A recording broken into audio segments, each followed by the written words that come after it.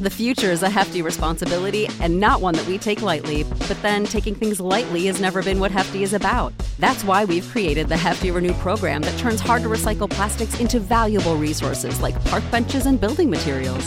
To participate, simply fill up an orange Hefty Renew bag with accepted items, tie it up, and drop it in with your regular recycling.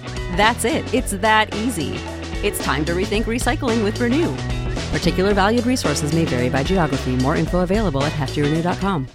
Hi, this is James Mercer from The Shins. This is Shirley Manson. This is Lo Tolhurst, co-founder of The Cure. This is Huey Lewis, giving you the story behind the song. The Story Behind the Song is back with an exciting second season. We peel back the layers on music's most iconic hits with legendary artists like The Killers, Heart, the B-52s, Violent Femmes, Jewel, Huey Lewis, Modern English, and more. To keep the music flowing, we'll be sprinkling in classic episodes from our archives between each new one. So check out The Story Behind the Song wherever you get your podcast. Hey there, I'm Consequence of Sound film editor Dominic Suzanne Mayer, host of Filmography, a filmmaker's podcast. Every quarter I spotlight a different visionary director and team up with a rotating panel of guests for a comprehensive dive into that director's body of work. From style to performance to the little things you might not have caught on a first, second, or third viewing, Filmography turns the lens around for a closer look at the greatest visionaries of the silver screen. Find us at Consequence of Sound, iTunes, or wherever you procure fine podcasts.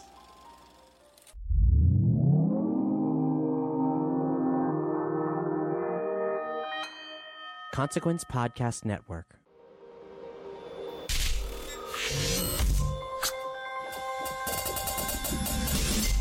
Welcome to another edition of Kyle Meredith With. It's an audio interview series presented by WFPK Independent Louisville at WFPK.org, Consequence of Sound, and the Consequence Podcast Network. Wherever you're listening from right now, go ahead and hit that subscribe button so you can keep up with these interviews that we put out 3 times a week or more. I'm Kyle Meredith. Today, my guest is E from the band Ills. He's got a great new record called The Deconstruction. And we talk about the ins and outs of the record. He also addresses the hiatus between the last 2 albums. Then we're going to hop in the time machine, go back 20 years to talk about Electroshock Blues, and 25 years for his Broken Toy Shop LP. We'll get into his inclusion on the Netflix show Love, the super fandom of Jon Hamm, and his life with Steve Perry. It's Kyle Meredith with Ills. How you doing? I'm well. I believe now I'm talking to a free man of London from what I've just read on the internet. Seems like a very big honor. It's true. Oddly enough, it's true. Nobody knows what that means in America, but it's the same thing as like the key to the city. Oh, okay. I try to impress like my British friends and rock stars. Like I said to Pete Townsend, "Are you a freeman of the city of London?" And he said, "No, he's not." And the best he got was the key to the city of Philadelphia. You've traded. Like I don't get it. Like so, I've nominated them to give this honor that they've bestowed upon me to this up and coming young talent, Pete Townsend. I'm here to help call attention to the newbies. Yeah, we appreciate your service. Yeah. Yeah. I mean, for what it's worth, though, I mean, a key to the city is not nothing. And you're talking about one of the, the greatest cities in the world right there, the biggest cities in the world. How does that come about? Like, did someone nominate you? Yeah, somebody in the, government or whatever. I don't know how things work in England, but somebody nominated me. And, I'd never heard of it before. It's just something that came up on our last tour. And we looked it up, and everyone said, like, yeah, you should do this. It'll be fun. And it doesn't really do you much good. It's got all these ridiculous things about, like, if you're picked up by the police drunk, supposedly they don't put you in jail. They put you in a taxi home. I don't know if that's still true. That might be from the 1700s or something. And you can herd your flock of sheep across London Bridge. There's stuff like that. And I was hoping, like, it would come in handy when I'm going through customs, which is always a tough customs experience, the British customs. They're very, British. So I tried it once, and they weren't impressed. I said, by the way, I'm a freeman of the city of London. And the lady was just rolled her eyes. But I did have some luck with it this last time I tried it just a few weeks ago, and I brought the Freeman tie and cufflinks that they recently presented to me at our show in London. I brought that with me into the customs, and they looked it up on the internet and everything, and they actually seem sort of impressed. So I feel like it kind of helped me get through a little faster. Somewhere in there, right? Yeah, we have. I'm sure, like any other mayor, our mayor probably does present keys to the city. But I know we have the Kentucky Colonels around here, where you could be nominated and become a colonel, and you could as well. And it's probably somewhat similar to the same thing. Like, I have friends that are colonels, but I don't know that it gets them any kind of discount. I want to be a colonel. Who can nominate me? Because I just want everyone to have to call me Colonel Everett. We can make that happen. I know people that can make that happen. Make that happen, please. Yeah, we'll do. Anything for E. Thank you. Yeah. Well, let's get the music part of this too, because Ills have a new record with the Deconstruction. It's another beautiful record that I've really been enjoying around here. And I guess there's a bit of story to this one. Is that right? I mean, there was a definite 4-year kind of space in between, which meant something. Yeah, I mean, I just got to the point where I was just, I hit a wall. Like normal people take vacations every once in a while, and I was going for 20, 25 years nonstop, and I just never took a break. And at some point, if your life is too one-sided, it catches up and lets it be known to you that something needs to stop or change. So I just got to that point where I realized, I've been paying attention to one side of life only pretty much for too long. And so the songs in the meantime, though, you didn't stop writing, obviously. Mostly I did. I mean, my goal was to not work at all as much as possible, or if I did, for it to be work that I don't normally do. But I did give myself the luxury of, if I wake up one day and I'm so inspired, like I feel like I got to write and record a song 6 months before the next one would happen. And I never, for a long time during that 4-year break, I never thought like I'm making an album. I was just making songs here and there. And it wasn't until very late during that break that it started to rear its ugly head, and I realized there was an album forming. It's a really good album. That first line, I mean, it's a hell of a line to start with. The deconstruction has begun, time for me to fall apart. I know. I was just, I was just thinking about like what I was kind of going through by having that break, and I was, just looking at my life in the last 25 years. Like, what have I done wrong? What have I done right? What could I do more right? And I was thinking about how, like, what's underneath all the defenses we spend most of our lives building up. What's our core? And I was thinking it was maybe like an innocence that we all start out with. And I was just trying to tear everything down and get back to some of that. I really enjoyed a line you wrote on the Eels website, which I guess is sort of what you said you put in place of the bio this time around, because you said, and there are times you have to tear something apart to find something beautiful inside. And it sounds like that's sort of what you're getting at right here. Well, another way to capsulize it is you could say I feel like we should all strive to be more Mr. Rogers and less Donald Trump. Absolutely. 100%. Well, that might then lead into another song that really caught my ear, because that was In Our Cathedral, which you also talked about. That sort of follows that line, doesn't it? That one, to me, is about that we all have a place we can go to within ourselves. And all it really is the ability to make the choice to accept your reality, whatever it is, and decide to be happy with it. Which is a little bit easier said than done these days if you For sure. If you've got any kind of news on whatsoever for any kind of media. I mean, I live sort of in an NPR world over here, but it's still inundation. Yeah, it's hard. But, like I look at it like, every day, you turn on the news and it's just such a shit show. And then all you can do is, try to pitch in however you can in your way, and then look at the good things about whatever's going on in your life. I'll bring up another interview I did last year. Since you've already name dropped one, I'll name drop two. But okay.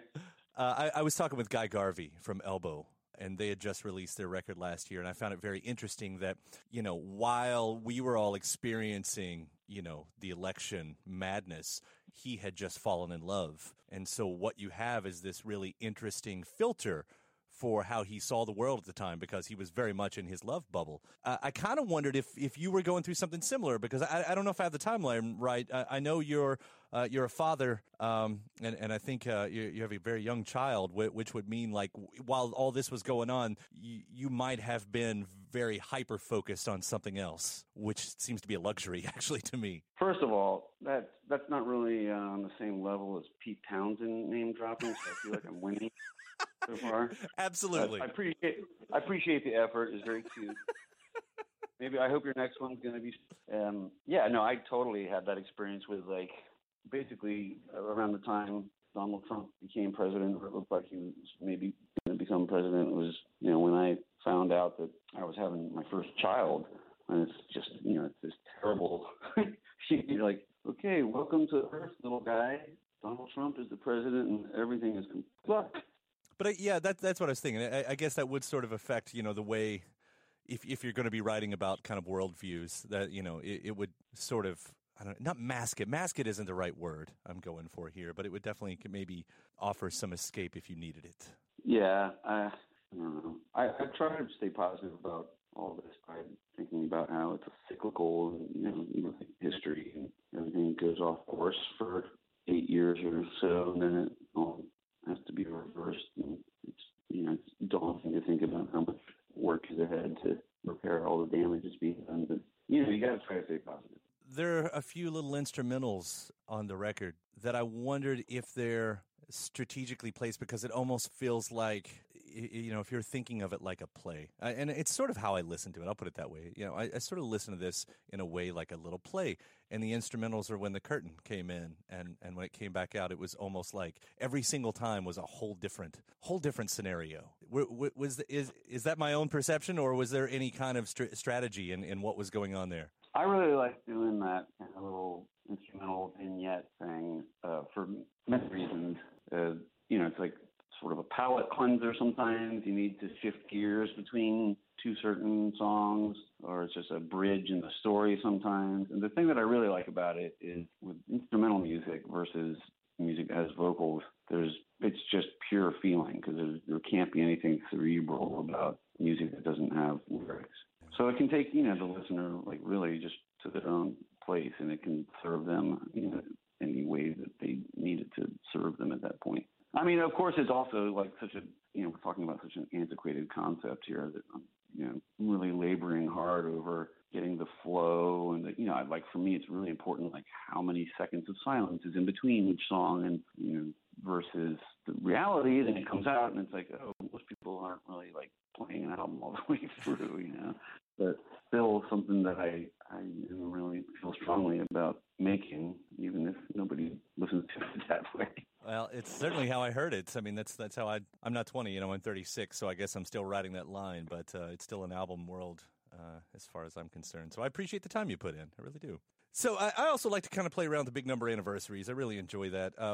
It somehow works naturally with what's going on here, because Mickey Petralia, is that how you say the name? Petralia? Mm-hmm. I know it was part of the production for some of this. First time since Electroshock Blues, which just so happens to be on its 20th anniversary right now. Were you guys aware of that it was going to hit like that? Wow, even stranger yesterday. I just got home from our 2-month tour, and yesterday I was pushing my son Archie through the neighborhood in a stroller, and just happened to run into Mickey, who was sitting in traffic at a traffic light, and pulled over, and we caught up for a while. It's the first time I've seen him in like a year. I had no idea that there was an anniversary. Yeah, so it just we would have celebrated yesterday had we known. Well, there you go. I mean, that was such a great record in itself, and from what I always knew about it, it was written during a dark time, and I don't know if you go back and listen, but I sort of I'm curious, if you, does that still affect how you hear a record like that, even one so long ago, about what was going on during that time? I had to listen to it once a couple years ago when they put out a DreamWorks box set of vinyl that had all been remastered, and I had to approve the mastering, so I did have to sit down and listen to it, and that's always a weird experience, and very often I'm just have a hard time listening to old stuff because I'm just like disappointed about thinking about all the stuff that I could have done differently, and the usual tortured artist stuff. But I was kind of struck by it was painful to listen to a lot of it because of the subject matter, but I was also kind of struck by how much I liked a lot of it too. I really liked the rawness and the homemade feel, and how it was all just sort of stitched together in a weird way. And some good guest appearances on there. I mean, T-Bone Burnett, Lisa Germano, John Bryan, Grantley Phillips. It was, the thing I did with T-Bone and John Bryan on one song was this is a very crafty idea that other artists should consider as a way to get free producers. So like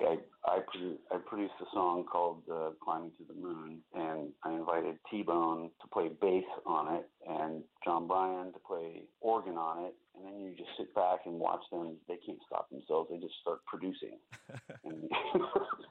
But you're not paying them $1 million. You're paying them a session fee to play an instrument. Very smart. Listening to it again recently kind of made me like I'm really all for creating new sounds and artist exploration, but there's one sort of thing from that era that I miss these days that no one really tackles anymore, and that was that upright bass jazz thing that everyone sort of incorporated around that time.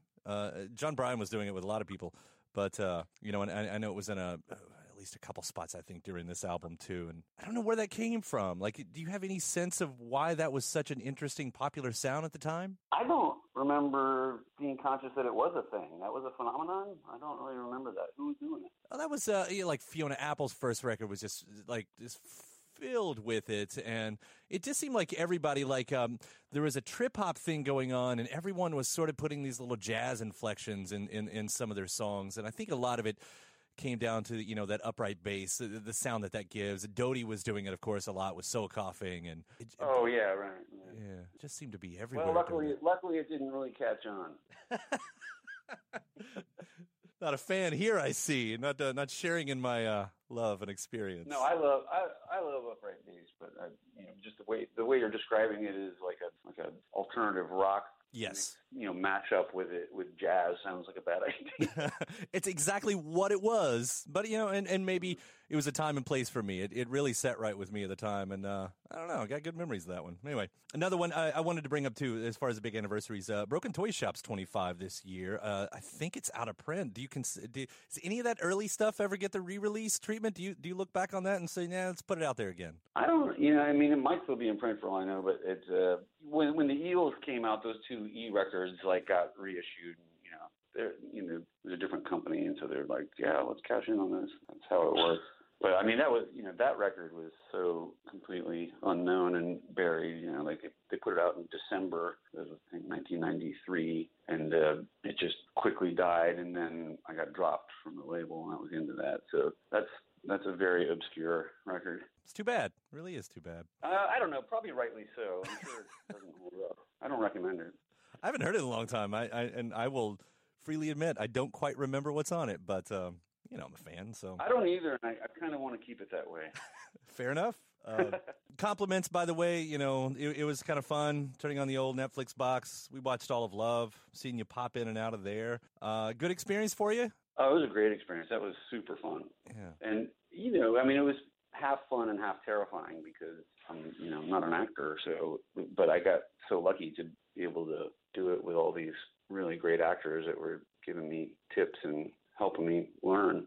Yeah. To be able to act with Gillian Jacobs, who's just such a good actor, and she's teaching me. It's fantastic. So you've got the lessons learned now. I mean, you want to do more of that? Is there any kind of aspiration to try to go further down that path? I mean, I would if it was something that felt like a good fit. I mean, that one wasn't that big a stretch. I was basically playing an even more pretentious version of myself, just, a pretentious hipster Silver Lake musician. So I don't know what other kind of parts, I might be good for. Probably, criminals. Well, while we're, sort of in the Hollywood land there too, I'll ask this one directly. Is Jon Hamm an Eels groupie? Is that what's going on here? Well, I wouldn't call him a groupie because that would speak of, there was some sort of sexual thing or something going on. And while I do find him an extremely handsome man, it hasn't gone that far. So just a fan. Well, yeah, it turns out that I think he's been coming since before the Eels days. I think he might be one of the only guys that has Broken Toy Shop. I know he's a big fan. I have no Jon Hamm story. I stood next to him while watching My Morning Jacket at Bonnaroo once, but that's about it. That's a great Jon Hamm story. He stood there with his chin out because he has a pronounced chin, like he was analyzing every song, and Galifianakis was right in front of him, singing every single word to every song. So it turns out Zach's a MMJ superfan. I wasn't aware of that either. Yeah, who knew? Who knew? By default, you've also sort of become the expert on where is Steve Perry these days. I don't know if you know where Steve Perry is these days, but we're hoping you might have an update on if we're going to hear more from Steve Perry in the future. I don't know. We have stayed in touch, but he's been a little bit elusive lately. I don't know what is going on with him. that, he moves in mysterious ways. It's got to be sort of an interesting, unexpected part of your career, though. You can be associated with anyone because it's ultimately a small industry after you've been in it for a while. But I don't know.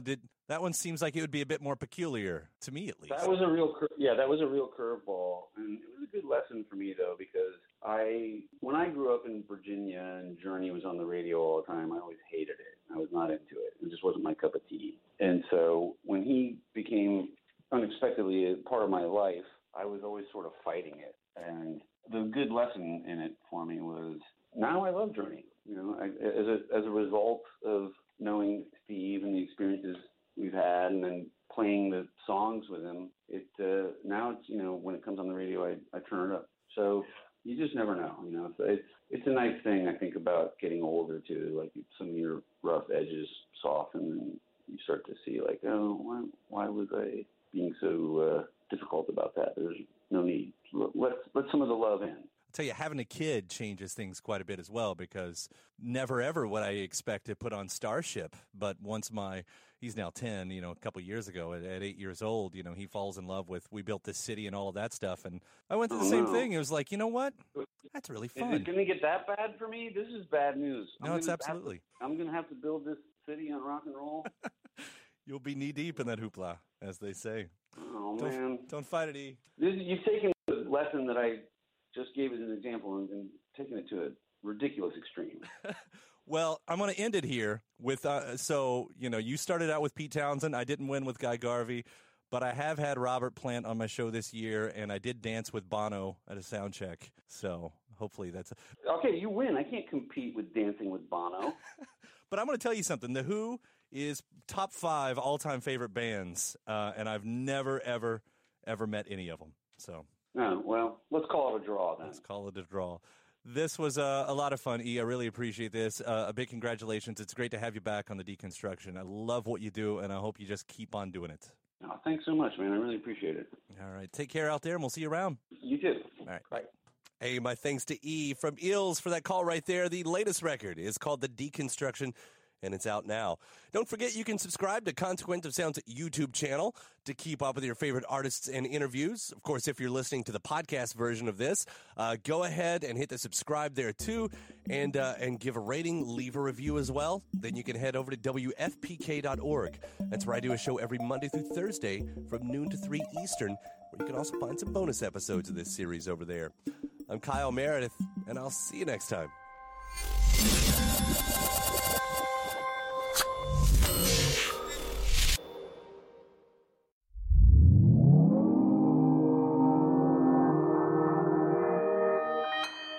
Consequence Podcast Network.